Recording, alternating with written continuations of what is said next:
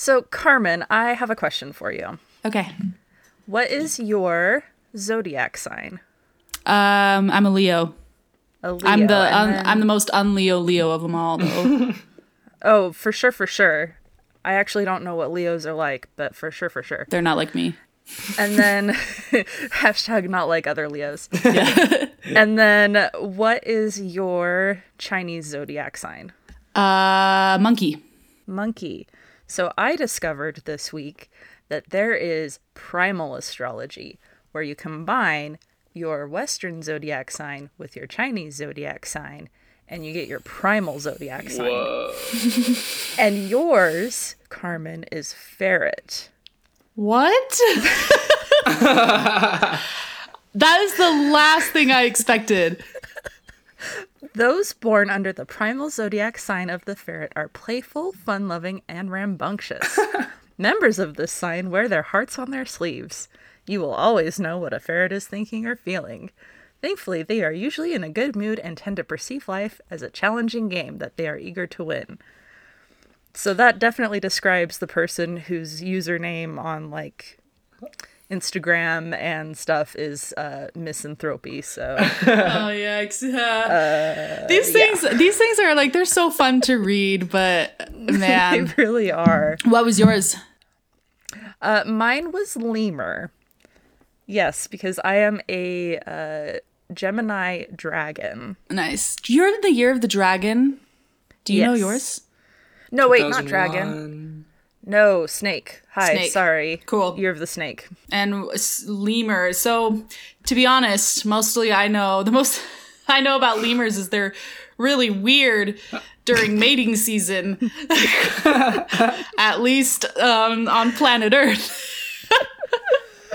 Oh, man. And I actually made that connection in Madagascar. All the lemurs in that movie are kind of like pervy a little bit. And I think it's because it's like trying to... Anyway, I'm not calling you a pervy. And all the lemurs by in any BoJack. means. And all the lemurs in BoJack. Do you like Right. to move it, Carmen? I like to move it. Well, but I'm the lemur, so that's the question for me. I don't like to move it. Move it. Oh, wait, what are you? Ferret. Ferret, that's right, that's right. Other famous ferrets, because this is definitely the most interesting one. You have a lot of pop artists, Nice. like Demi Lovato and Vanessa Carlton.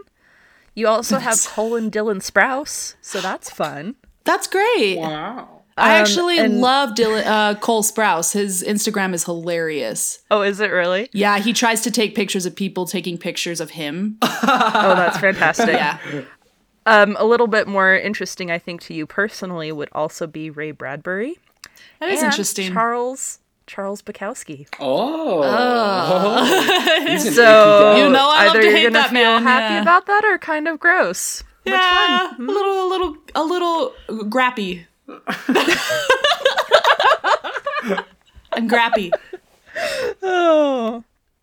Speaking of Eastern signs, this does not feel like a great segue. We're going to That's head okay. east today Yeah. to Japan. Talking about Studio Ghibli. Let's go. Let's go.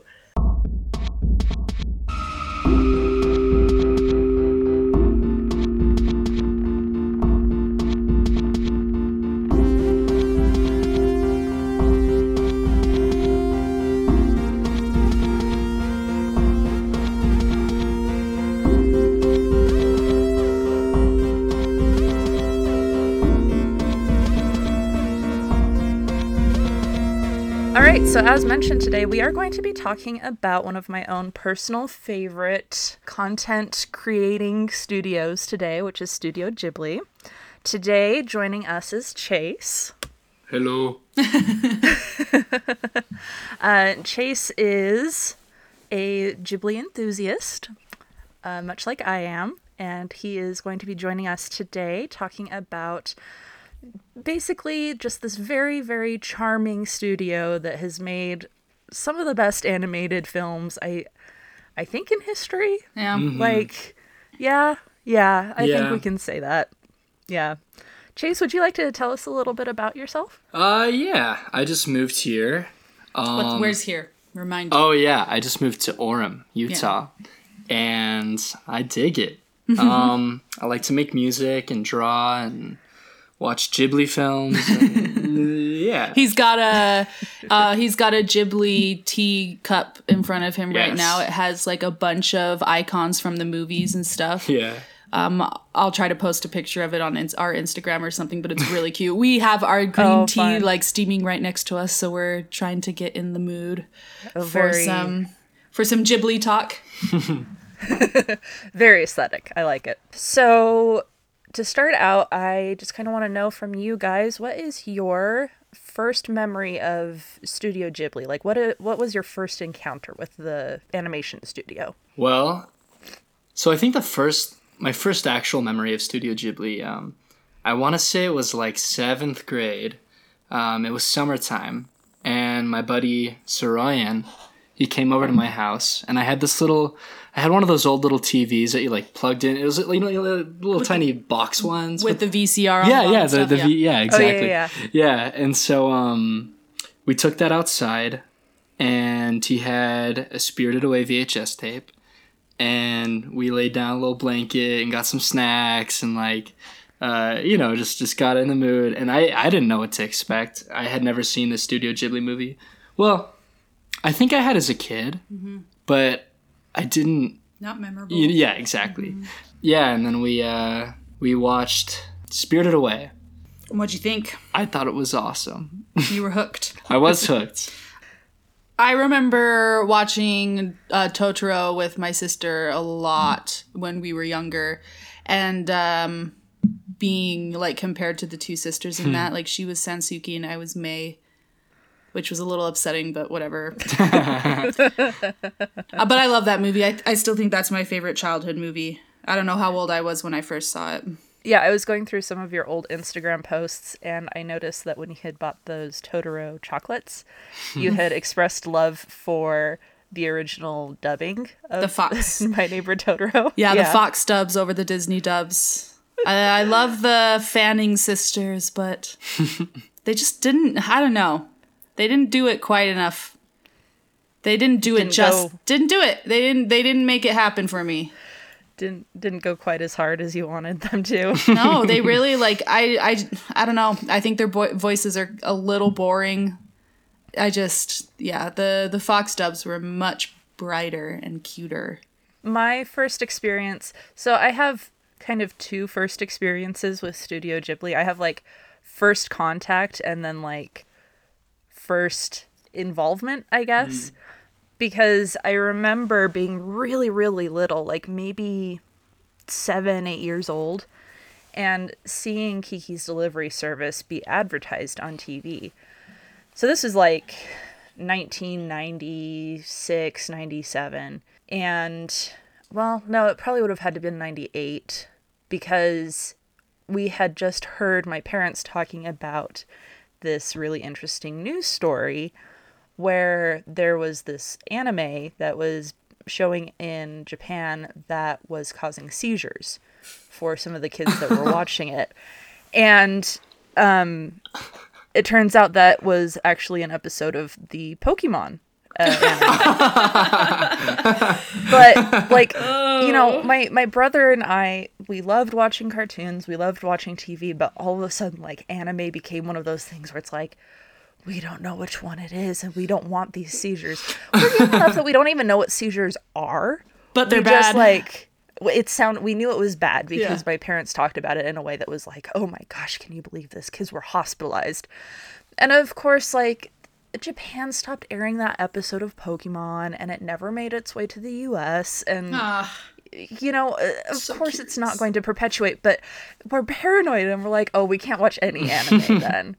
We can't risk it. And so I remember seeing the commercial for Kiki's Delivery Service, but being like, oh, I really want to watch that, but I can't. It wasn't until 2001, when Spirited Away won for Best Animated Film, that I was like, oh man, I really want to watch this. By that time, I was 12 years old. I was like full into anime at that point.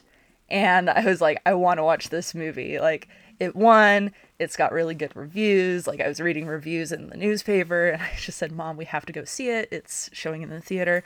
And from then on, it was just like a Ghibli explosion at our home. Yeah. We were renting them from Blockbuster and Hollywood Video, and my mom was buying them, and we just got fully invested. Our VHS got lost in, the years or whatever, and so we lost the Fox dubs. But we have been re-upping it, like, in DVD format and in Blu-ray format, and, the next kind of step up. How many Ghibli films do you own? Oh, I was not prepared for this question. I'd say maybe 6. Okay, all right. If I had to guess, I'd say maybe 6. That's reasonable. Yeah. So let's get started on the history of it. Let's do it. I thought about the best format to do for this episode, and I think, honestly, just starting from the beginning. Mm-hmm. Just, like how we do here at KWAK. Quack. Quack. Quack. So the first thing that I kind of want to mention is that, like... He gets Did it. you just get That's that? He gets awesome. it. We've been playing a lot of duck games, so I think that hits him doubly hard. It does. Yeah. He was like, what are they I was like, quacking? quack, and then I looked over at the tab, and Yep. it said Kitten Whiskers and Quack. Kitten Whiskers and Quack. Kitten Whiskers and Quack. Yeah, we have to probably replace Kanye in that. 'Cause we have feelings about Kanye that are not the same when we started. So, talking about Studio Ghibli, it's really tempting to kind of say Studio Ghibli and think of it synonymously with Hayao Miyazaki, because the most famous movies, at least in the US, to come out of Studio Ghibli are the ones that were either screenwritten or directed by Miyazaki. But I think it's really important to note that there's a lot of really good movies that Miyazaki had nothing to do with. Mm-hmm. So that's why we're going to title it Studio Ghibli instead of Miyazaki. It's something that I do definitely just want to kind of like throw out there and say, hey, we're going to talk about some of the other creators in the studio. For sure. Some quick facts about it. It was founded in 1985 by 3 men. There was Isao Takahata, Toshio Suzuki, and of course Hayao Miyazaki. Since its founding, it has produced 20 feature films, with the 21st underway right now. Of those 21 films, 12 have had Miyazaki's involvement in one way or another. And also, I kind of expressed my love for Joe Hisaishi back in our movie score episode. Oh, yes. And I like have such a deep love for him, and it's because he's written scores for movies outside of Ghibli, but he has written so many for Ghibli that, like, it's hard not to have that sort of love for him and what he has done for the studio. Right. He has actually written scores for 10 of Studio Ghibli's movies, so a full half of them. And of those 10, 9 of them were actually Miyazaki films. So they are, those two are definitely close collaborators in their work. Mm-hmm. And not that it ultimately matters, but we talked about in our Academy Award episode how who gets the award each year really just means nothing. Yeah. But the studio has won one award for Best Animated Feature, which was Spirited Away in 2003. And 4 other of their films have actually been nominated for Academy Awards, which I will mention when we get to them. As far as the founding of the studio goes, normally I find foundings of studios to be very interesting. Back when I was working on the non-Disney Fairy Tale episode, I ended up writing enough notes on the founding and history of Disney animation that we could probably do a whole podcast on it, or at least like a mini episode. I ended up having to cut so much of it because I was just like, I have too much here. This is supposed to be about fairy tales and not about Disney. Right. For a non-Disney fairy tale episode, I am talking a lot about Disney. That's all right. This is kind of missing the point here. Studio Ghibli's founding, however, like, I did so much research into it, and I was just trying to find all of the juicy deets, and it is as pure as the films that they produce. That's good to hear. Honestly. So good to hear. It was just founded by 3 guys who wanted to make change in the animation industry. And they That's did. it. They did it. They did. They really super did. One note that I want to make before we really get into the meat of the movies is Ghibli is actually Arabic for hot Sahara wind. Huh. This is something that was founded to convey their desire to blow a changing wind through the industry. And it also happens to be the nickname of an Italian warplane, which reflects Miyazaki's love of Italy and planes. So I've heard a lot of people kind of debate the proper pronunciation of Ghibli. I've had people ask me, is it supposed to be Ghibli? Ghibli. Because that's more Italian, which, I mean, it is. Like, it could be Ghibli, but if you look at the way that... yeah. If you look at the way that the Japanese spell it and pronounce it, it's more like Ghibli. Ghibli. And so the Americanized version of that is just dropping that second I and just saying Ghibli. So, yeah. Just wanted to kind of lay that down before... Ghibli, Schneebly, Ghibli Schmeebly. Mr. Schneebly. Got it in one. Good job. Thank you.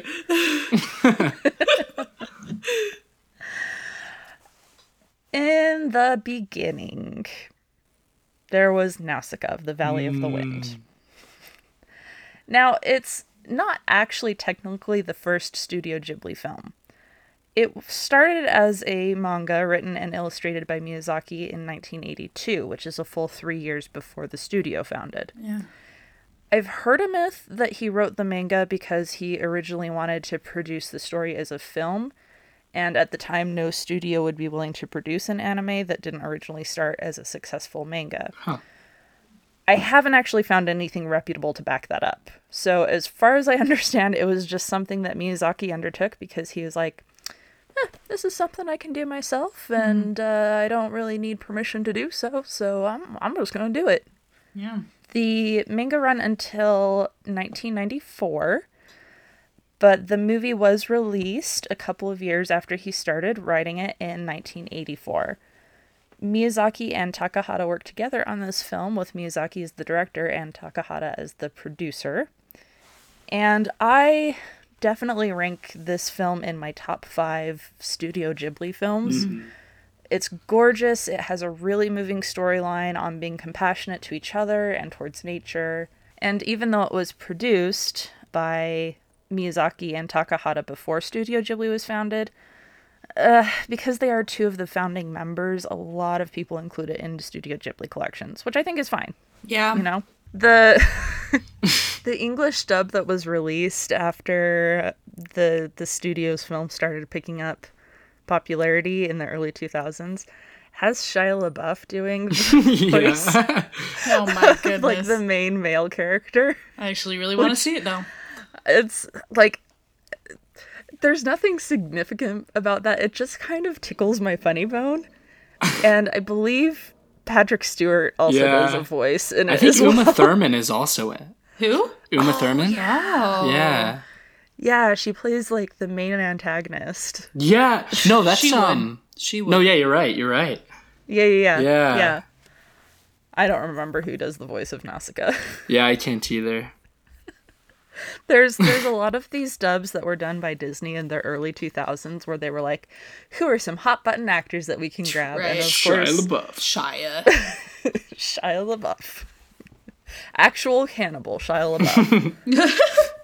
I also think it's significant to include in the collection of Studio Ghibli films because it has very strong themes of protecting nature and the fact that nature does become corrupted not by itself, but by the interference of human beings.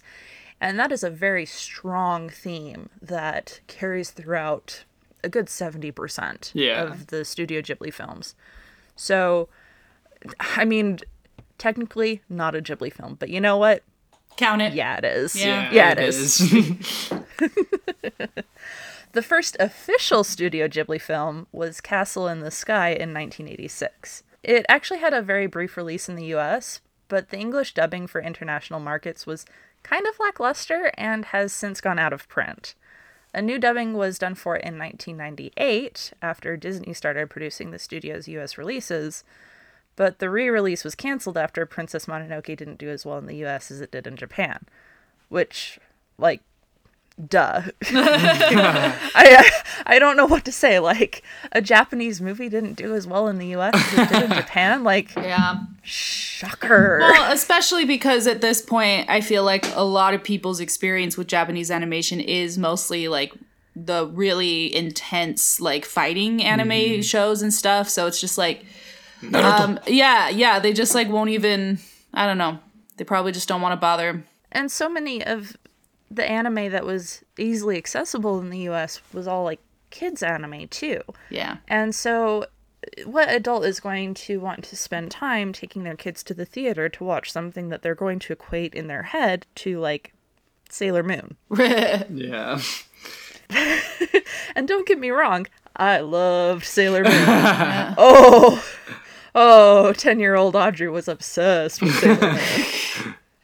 But yeah, it's a different ilk. Yeah, it really is. So, yeah, the anime scene was just really, like, it was sketchy at, you know, the most average of times, I guess. It was just stupid at the best of times. Because you've got all of these, like, really cheap dubs that are aired on TV for Saturday morning cartoons, and I'm sure parents were like, whatever, as long as I can sleep in on Saturday, it's fine. So I don't think it was really until Spirited Away that people in the US were willing to observe that anime wasn't just, you know, Sailor Moon and Dragon Ball Z. But we'll get to that in a little bit. I think there's still a pretty big stigma around anime, especially with, like, even, like, my dad, every time I talk about anime, he gets real weirded out because I think he thinks that, like, most anime is hentai. Whoops. Yeah, exactly. But yeah. Yeah, that's an interesting conflation. Yeah. Maybe we should just like ambush him with a Ghibli movie. Well, I did. Yeah? That's exactly what I did. I showed him Grave of the Fireflies. Yeah. And he really liked it. And that hit him hard. It Yeah, did how hit can him you hard, not yeah. like it? Yeah. No hentai there. Like, Yeah, nope. Opposite. it's almost offensive to suggest that, I think. Yeah. Oh man. One of the interesting things that I kind of want to point out about Castle in the Sky is that it really, much like how Nausicaa laid the baseline for like the overall themes that you see recurring in Ghibli films, Castle in the Sky laid down the importance of authenticity in the films. Because the titular castle in the sky is called Laputa, which, if you recall, is the name of a flying island in Jonathan Swift's Gulliver's Travels. And much like the Laputa in the novel, Miyazaki's Laputa has superior technology and has evil people seeking it out for power that it would grant them. Now, if you also remember in Gulliver's Travels, the people are incredibly stupid, and you're like, wow, you are very, very advanced and using it for very, very bad things or stupid things. And I think kind of as a reflection of that, in Miyazaki's film, there aren't any people living on that island anymore. It did more harm than good for the people that lived there, and that's something that's kind of ignored by the main antagonist in the film. He goes seeking out this power, and he does not pause for 1 second to think, why is this place abandoned? Mm-hmm. He's got this very singular sort of eye on his goal. The other thing about it is that because there was a European influence on the setting, Miyazaki took a lot of the architecture from the mining towns in Western European places, specifically Wales, which is pretty close to where Jonathan Swift was. So it's again, just really interesting to note that he was like, you know what? If we're going to do this, we're going to do this right. Yeah. And we're going to include Eastern or Western European architecture. Right. I love it. So, yeah, it's great. Like, I have this deep love for Miyazaki's commitment to just creating these fantasy worlds that have, like, real life settings to them. Mm-hmm. It makes it so much more delightful to just be engrossed in them. Yeah. Yeah. So the next film to be released was Grave of the Fireflies. Chase has been trying to get I I think I've seen it. I want to say I have. Chase has been trying to get us to watch it since he moved here. It's pretty intense. You would know if you had watched it, honestly. Yeah, I watched it probably when I was like 11 or 12, and I have not jeez. watched it since. Yeah. Chase, would you like to tell us a little bit about that film? Oh gosh. It's a tough one. I was recently watching it with a friend because I wanted to show her. I wanted to show her Grave of the Fireflies, and I think we got about maybe 20 minutes in, and we had to turn it off because she couldn't take it. Yeah. But What's it about? It's about World War II and a lot of bombings in Japan, and it's pretty much it's like these two siblings, and he's probably 18, I would guess, and his sister's like, I don't know, 5 maybe. I think he's younger. I think he's like maybe 11 or 12. Is he really that young? Yeah, he's super young. Oh, because, jeez, I didn't like, realize that. That makes it even worse. It's even Yeah. worse. He originally was sent to, I think, his aunts to be taken care of After- when his mom was sick. Yeah. Yeah. Because if he was 18, he would just be able to take care of his Yeah, that's a sister on good his point, own. huh? Yeah. So, yeah, like Chase said, it's really tough to watch It's pretty because intense. it is about these two very young kids who are literally just forced to take care of themselves because of the bombings and the illnesses associated with rural Japan in World War II. And eventually they end up just like living outside in the country and dying of starvation. Yeah. Like hashtag spoiler alert, but it is just like that's what happens. Like you can't expect a good ending from it. I think the hardest part of the movie is just watching them slowly die, you know? Because it's not... You watch Oh, them yeah. starve, you watch them get sick, you watch them go through desperate measures just to survive, and just these two kids, they're seeing people dying and awful, terrible things happen. Yeah.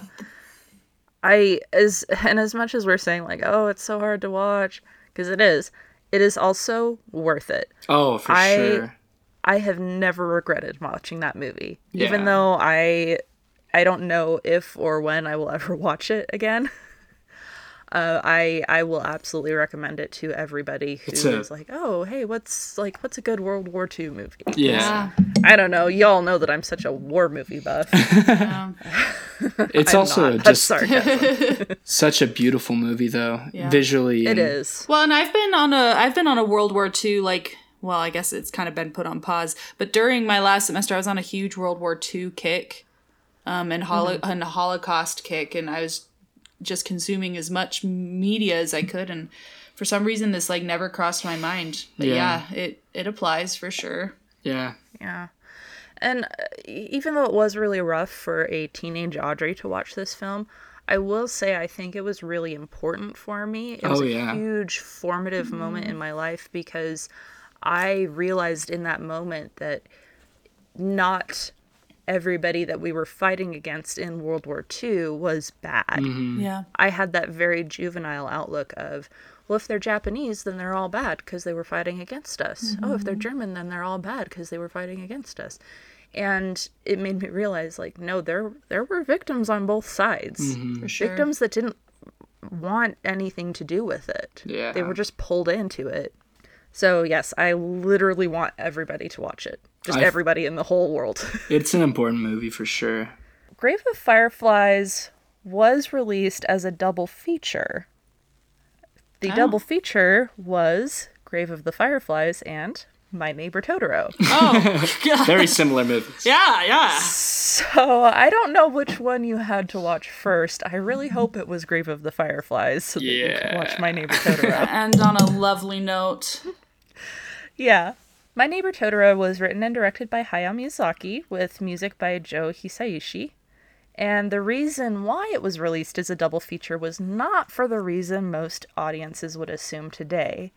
It was actually because distributors and financiers felt like Totoro wasn't going to do well on its own. Silly. That's the famous last words thing. Wait for it. It was released alongside a movie they thought would do well. Oh. And you know what? You know what? They were 100% correct. Yeah. Yeah. They were correct. Like, Grave of the Fireflies did really well, and My Neighbor Totoro was just kind of like, pfft. But I have to wonder if it's because they released them together. That seems really annoying. Like, of course, Totoro is going to be, it's going to pale in comparison to something like Grave of the Fireflies. Yeah. I think that's just completely inappropriate. No, I don't like it. Well, and what distributors and financiers felt was that they saw Totoro and they said, like, so it's big and fluffy, but it's not a scary monster. But aren't kids going to be afraid of it because it's big and gray and has huge teeth that could chomp it? Did they watch the movie? Well, I'm sure they did. Some audiences did. But it wasn't actually until it was released for people to watch on TV that it really started picking up popularity. That's right. So, I don't know. I guess it kind of had to be like that sort of widespread availability for it to pick up popularity. Yeah. And boy, did it pick up popularity. If you go to Japan, Totoro is like the Mickey Mouse of Japan. He is just like... He's all over the place. Everywhere. That's awesome. Him and Pikachu. I want to go to Japan. Yeah, you got to check it out. It really is like a little video game. It's a wonderland. Sounds awesome. And I mean, I get it. The film is really a soulful, earnest movie about the relationships in a small family who have recently moved to home out in the country. There's two small girls, there's their dad, and then there's their mom, although you don't see her that much because she's in the hospital due to some illness or condition that isn't really defined in the movie, which I kind of like because it really does take it from the viewpoint of the girls. Mm-hmm. Yeah, all because they know. Sure that, yeah, I'm sure that if I had a parent that was sick like that, and I was that age, I probably wouldn't understand it. Yeah, all they know is that their mom isn't home. Yeah. And that she's in the hospital. And their dad does such a good job of just making life so good for them. Yeah. And it's just so sweet. I love the dad in that movie. I know. It's the dad I want to be. This kind of dad I want to be. I love the scene where they're in the bath. Yeah, and they're laughing the sprites away. Oh my gosh, it's so tender. Oh my gosh. So I have a Totoro related question for you too. Okay. If you had to choose between big gray Totoro, medium-sized blue-gray Totoro, or tiny white Totoro, which one would you choose to have as either a companion or a pet? Well, I want to say the big one, but that would get impractical really fast. Exactly, I think we'd have to keep him in the forest or something. And then really he wouldn't be a pet. He'd just be like he'd be like Grop. We just visit him when we can. I would say probably the teeny tiny one. The little teeny tiny white one? Yeah. Pretty cute. Who would you choose, Chase? I think I might have to go with the medium guy because I could probably still fit him in my backpack. Yeah. You know? He could be like that seems like the size of like a medium-sized dog or something. Yeah. Right? Get a little messenger bag and he can like stick his head out. Yes. Register him as a service animal and take him to school. Oh, that would be awesome. If only. I honestly, I wanted a Totoro friend so badly. Me too. Just fall asleep on his belly. I still do. Yeah. So here is my counterpoint. I would go with giant Totoro because he could just chill at the top of the tree that's out in my yard. Oh, yeah, I like that. That's the perfect tree for him. And he can call a cat bus for me. So free transportation wherever I want to go. Pretty awesome. That's fair, but mine leaves little poops everywhere. Nuts. Little poops. That's Acorns. True. Yeah. That's- He that's- does leave that trail of acorns. So I've that got where the that. acorns come I think they're At acorns. what Yeah. At what point would that become really annoying though? Like you wake up in the morning and you step on an acorn. The limit does not because there's exist. like that's gotta hurt. It's like a Lego.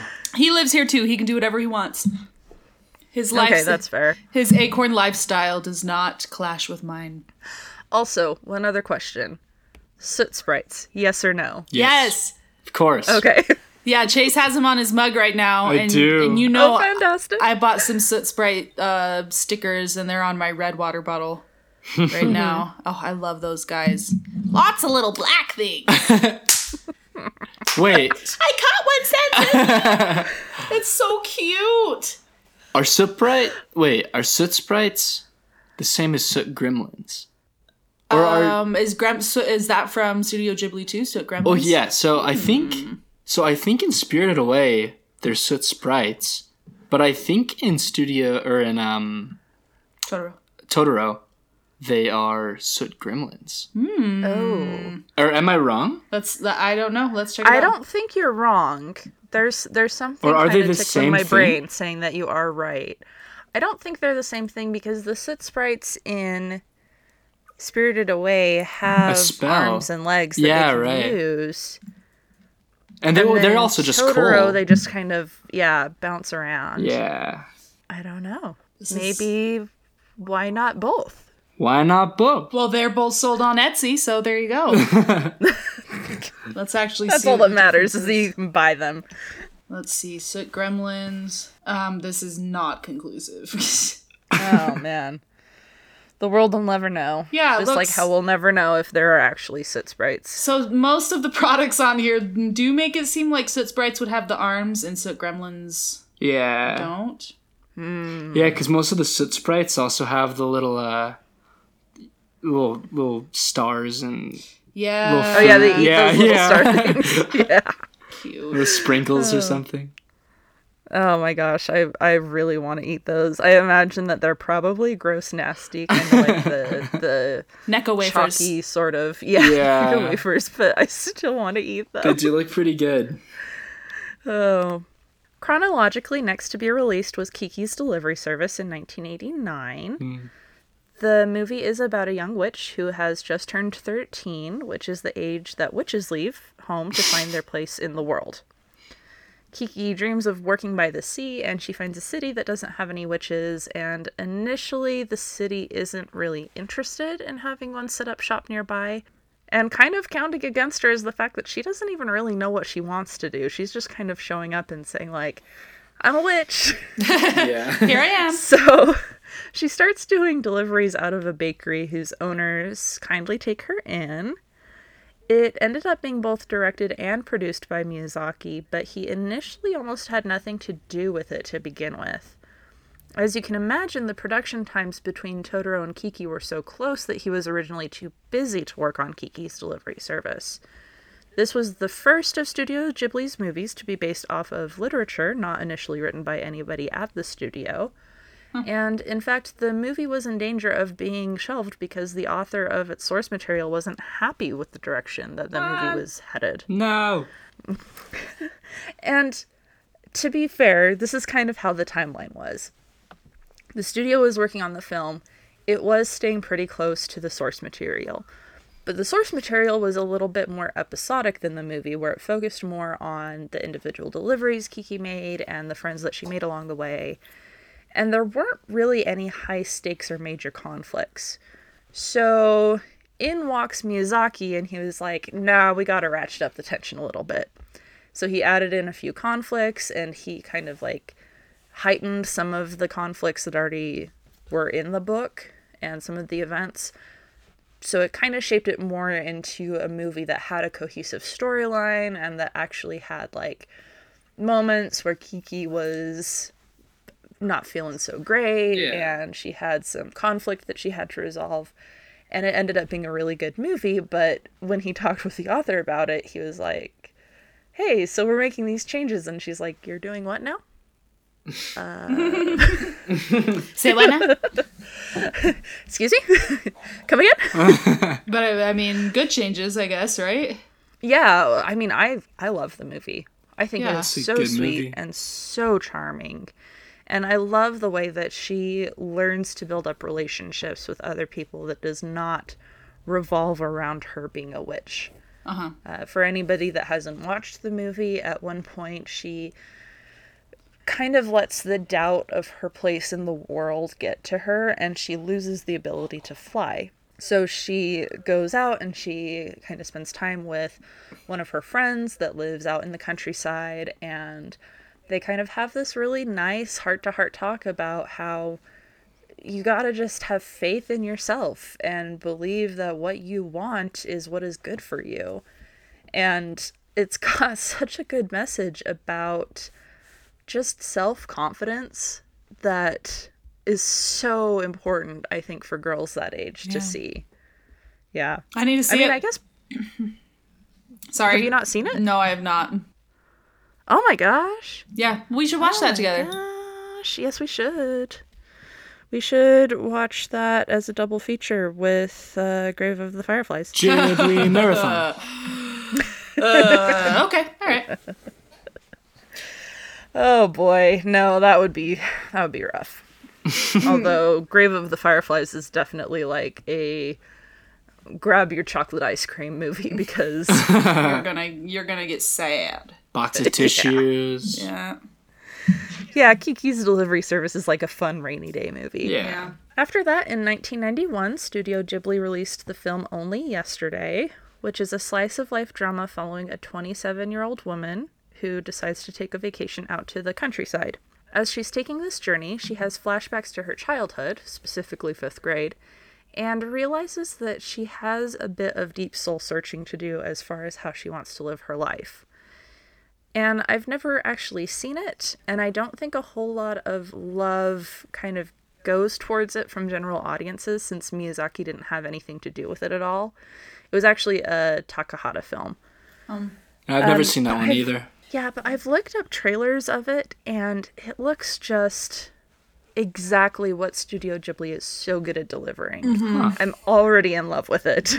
Like, It sounds like it has some more adult themes too. Like, I mean, obviously Grave of the Fireflies does too, Yeah. but it sounds like it's, I don't know, people going through midlife crisis would connect with a movie like that more than children would. So maybe that has something to do with its success. sure, yeah, absolutely. And I mean, it kind of sounds like Kiki's Delivery Service, just minus the fantasy, and then directed towards late 20-somethings, right?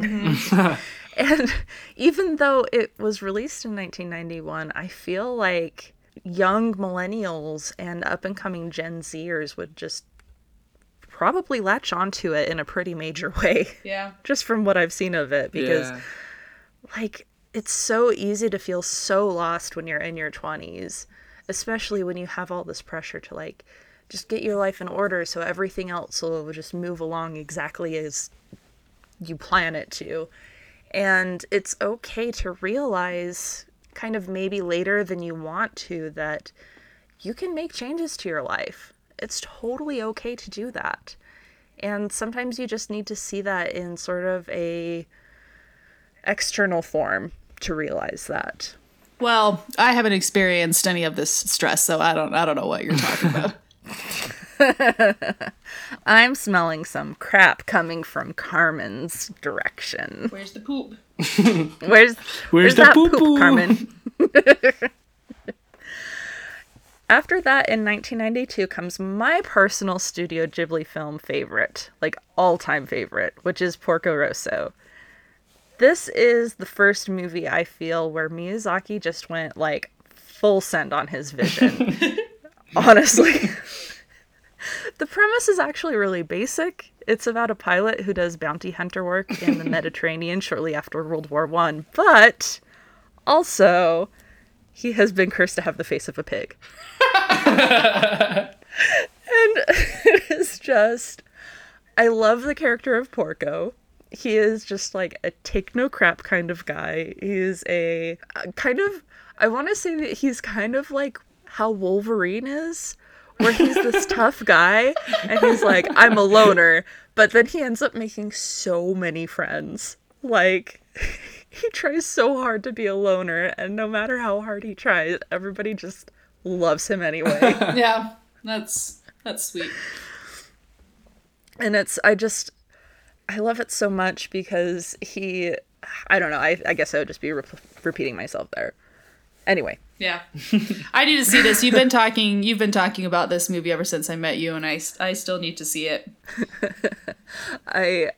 I know I'm kind of in the minority with this particular film. It does not pop up in a lot of like top 10 best Ghibli films. Like, basically it's the top half of Studio Ghibli films, right? Because like there's only 20. It's a good point. Yeah, it's a good point. It's math. Like, come on, it's not even in the top half. But I love the character of Fio in it. She is the young, sassy teenager girl that Miyazaki loves putting in all of his movies. And she takes no crap from Porco. He tries to give her a really hard time, and she just brushes it off, and she's like, oh, I just know that's a front that you put on to scare off other people. It's okay. Miyazaki has a great deal of love for airplanes, and it's really obvious when you watch this film. The details of each different plane are very lovingly detailed, and you can tell by the proportions that he's put a great deal of effort into portraying them as accurately as possible. And this kind of really actually hit home to me, like how seriously he takes planes, when my mom sent a copy to my grandpa. And I thought, oh no, my grandpa's gonna hate this because my grandpa is like a cowboy kind of guy. Yeah. And I was like, there's no way he's going to want to watch a Japanese animated film. But he loves this movie. Aww. Like, That was pretty cute. adores it. He has actually made a living for the majority of his life as a bush pilot. And so if you go to his house, he is like hoarder levels of books about planes in his home. He has so many books that I would be surprised if there's a single plane in existence that is not referenced in one of his books. Wow. And he said when he watched this movie that the only thing he noticed that was inaccurate in the movie was that Porco failed to tie up his plane right away in one scene. Oh, rookie mistake. Yeah. That's cute. I bet he was so proud of like fight. He's like, oh yeah, by the way, he would have never done that in real life. You know, ignoring the fact that he has the face of a pig, but no. Just because you have the face of a pig does not mean that you should not be a responsible pilot. Right. And also, just kind of as a side note, I am crushed because apparently back in 2011, Miyazaki said he was interested in making a follow-up to the film if the films over the next few years after 2011 were successful. But he did end up retiring like twice in that time period. And the studio wasn't really interested in pursuing the project, so I am taking this as proof to me, Audrey Stratton, that we are truly living in the darkest timeline. Oh, speaking of, Chase is rewatching Community right now. But Yes.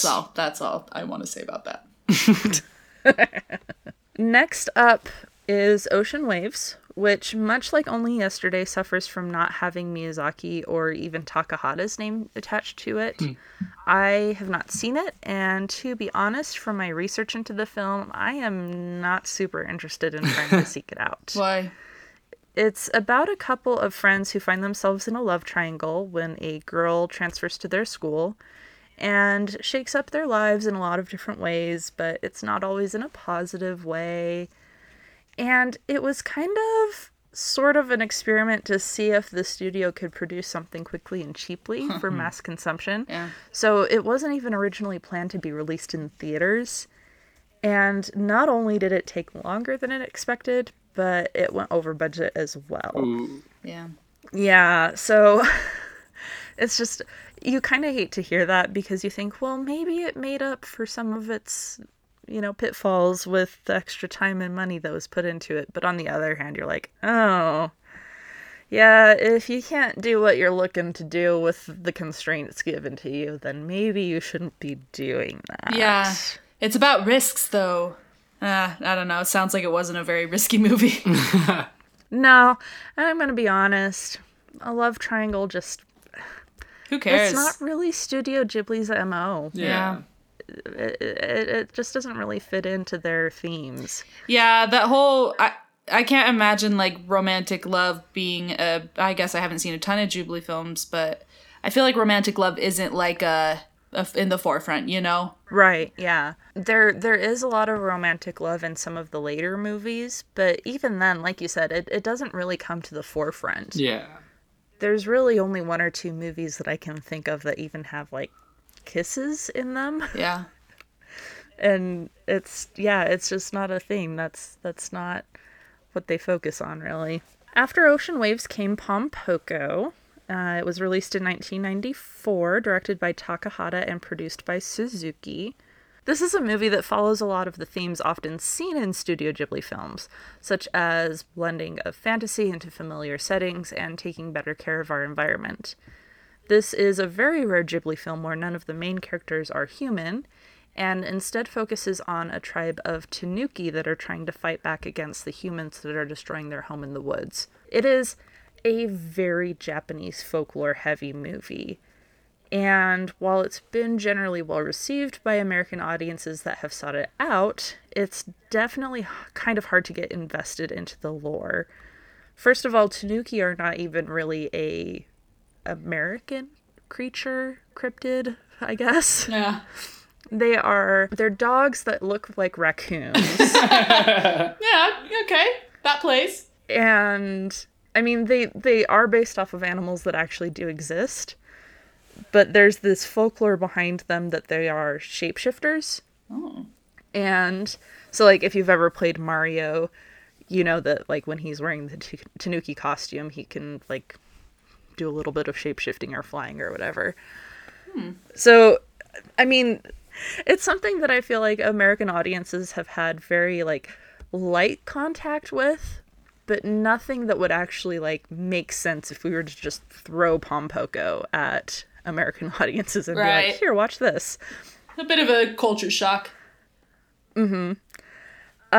Additionally to that, there's also the fact that Tanuki traditionally have extremely prominent testicles, which they can independently enlarge and shapeshift, which I think American sensibilities would be a little bit weirded out by. Yeah. Yeah, I mean, I'm trying to personally in my life be a little less weirded out by things like that, just to help make me a little bit more culturally sensitive and just be a little less, I don't know, weirded out by other things like that. But oh boy, that is a tough pill to swallow, mon frere. Yeah, mon frere.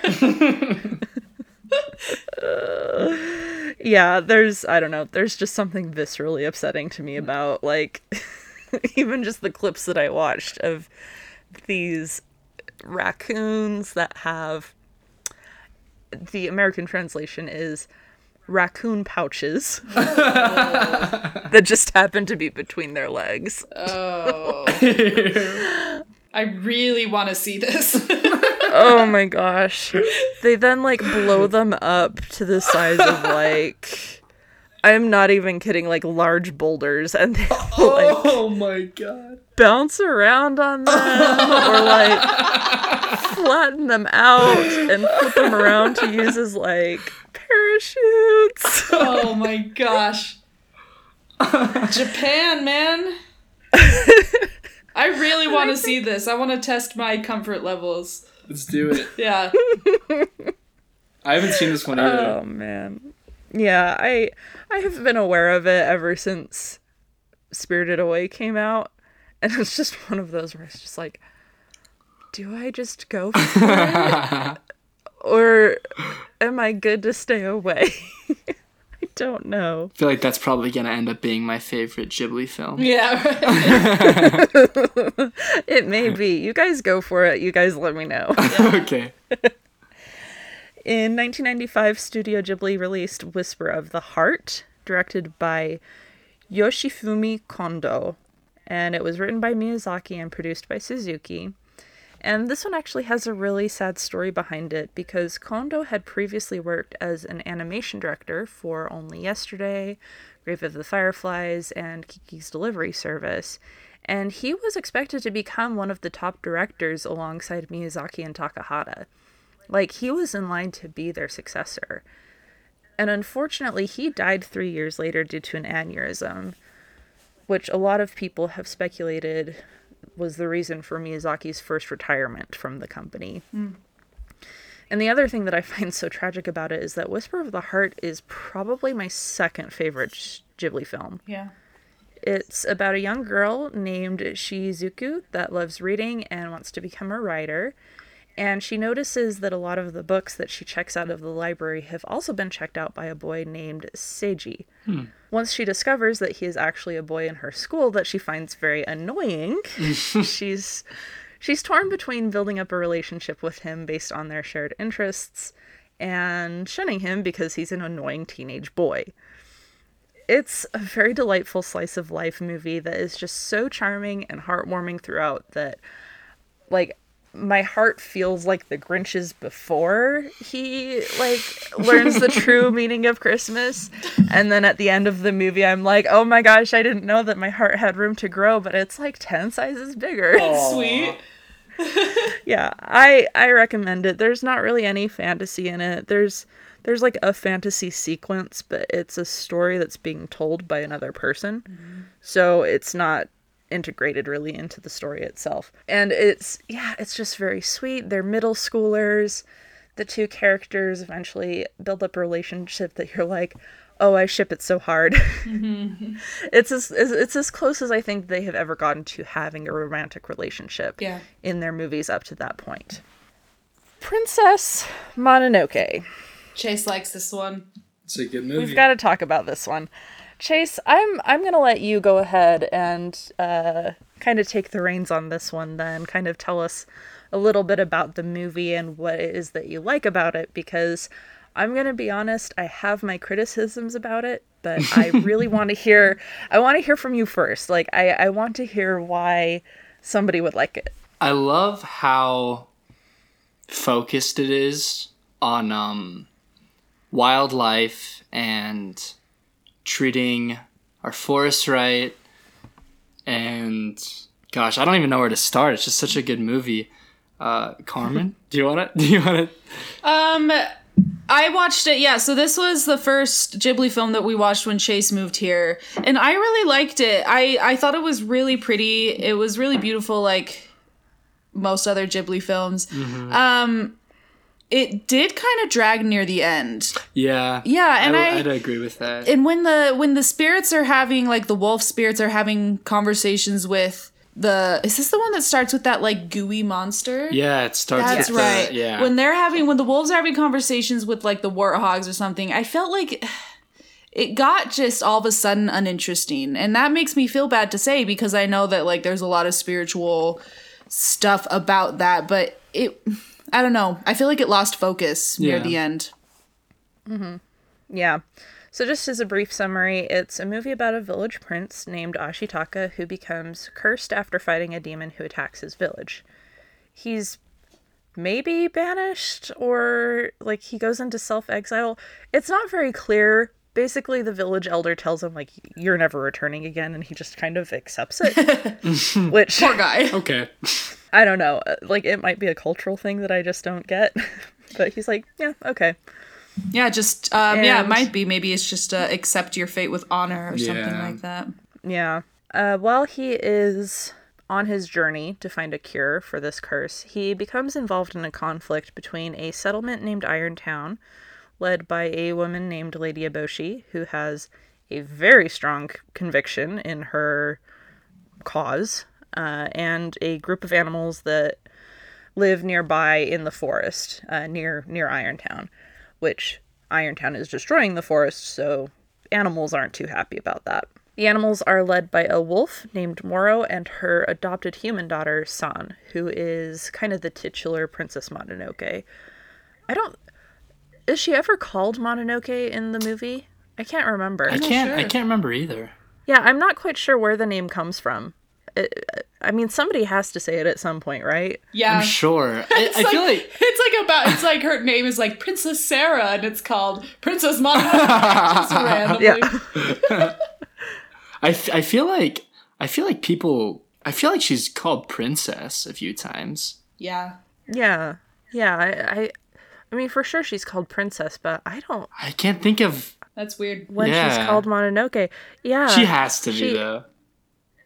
At some point. But yeah, I think for the most part, the people of Irontown are like, yeah, the princess in the forest, or the princess Yeah. of the wolves. Yeah. Yeah.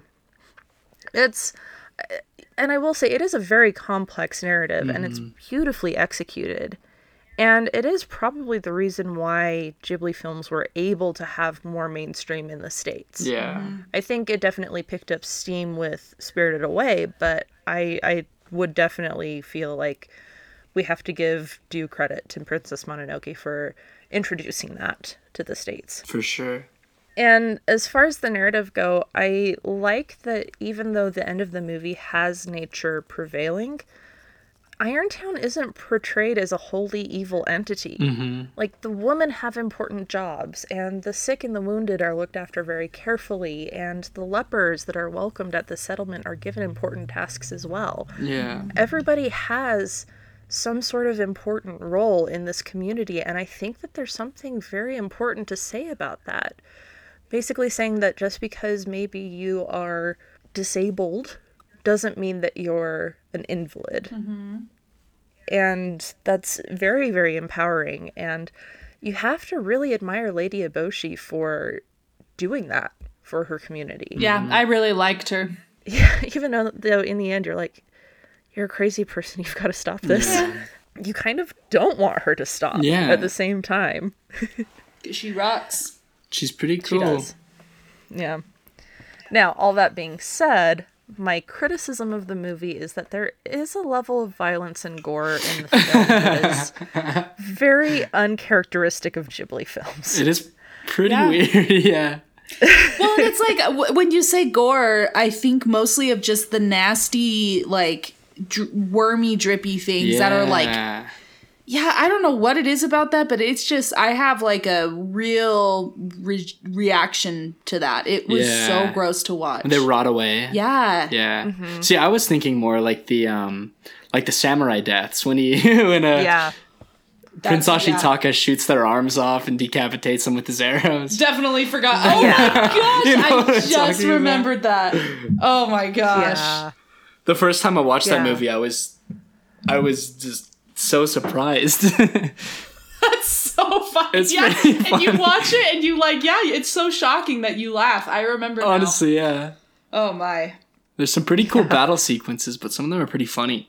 Yeah. Yeah, for sure. I was also really disturbed by the battle sequence when the Irontown sets all of those explosives, and there's like Oh, animals yeah. literally flying in the air Oh yeah. and just Yeah. like being blown apart. Ugh. Yeah.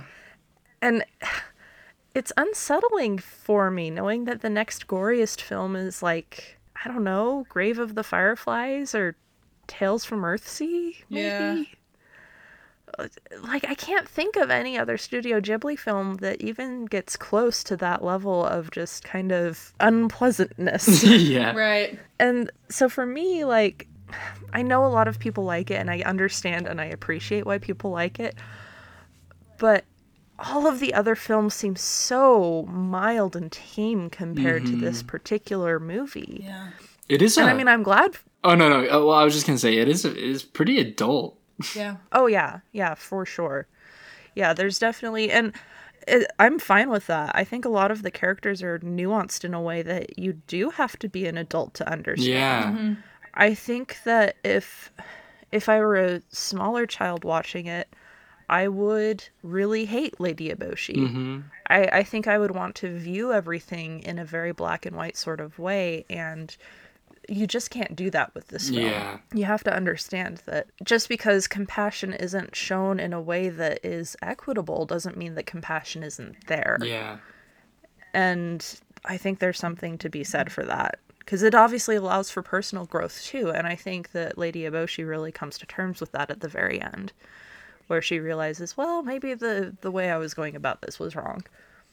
Which I think she kind of says in a heavy-handed way at the end. Yeah. But it's fine. I don't know. When I think of Studio Ghibli, I'm just like, I want to watch something lighthearted. Right. Yeah. It's not the first one you reach for. Yeah. Beautiful movie, It though. really is beautiful, though. It is. Yeah. It's gorgeous. And I love the little forest spirits. Yeah. Yeah, that whole scene with the forest spirits and when the forest spirits walking, or what is he called? You know what I'm talking about? When Right. Yeah. There's the little white dudes with like yeah, the bobbleheads. oh yeah, I'm thinking. Oh my gosh. Yeah, what are they called? I don't know, but they remind me of the Koroks from Zelda. Yeah. I wonder if there's any inspiration there. Oh, it's just like the whole Japanese Yeah. cute aesthetic thing that's going on. I love Yeah. it. Yeah. So if you had to have your home infested by cute little forest spirits with bobbleheads or with soot sprites, which would you choose? I would choose Soot Sprites because these guys kind of scared me. They are pretty freaky. And the noise they make was so annoying. Their little butts, though. And their little gotta love butts, their their little little butts butts. were so cute. That's true. I didn't really think about that. Oh, Yeah, they're pretty cute. They are, I feel but like they're- some are freakier than they're others. freaky. Like their faces don't look like faces; they just look like a bunch of holes. Yeah. Yeah, it's. Yeah, that's fair.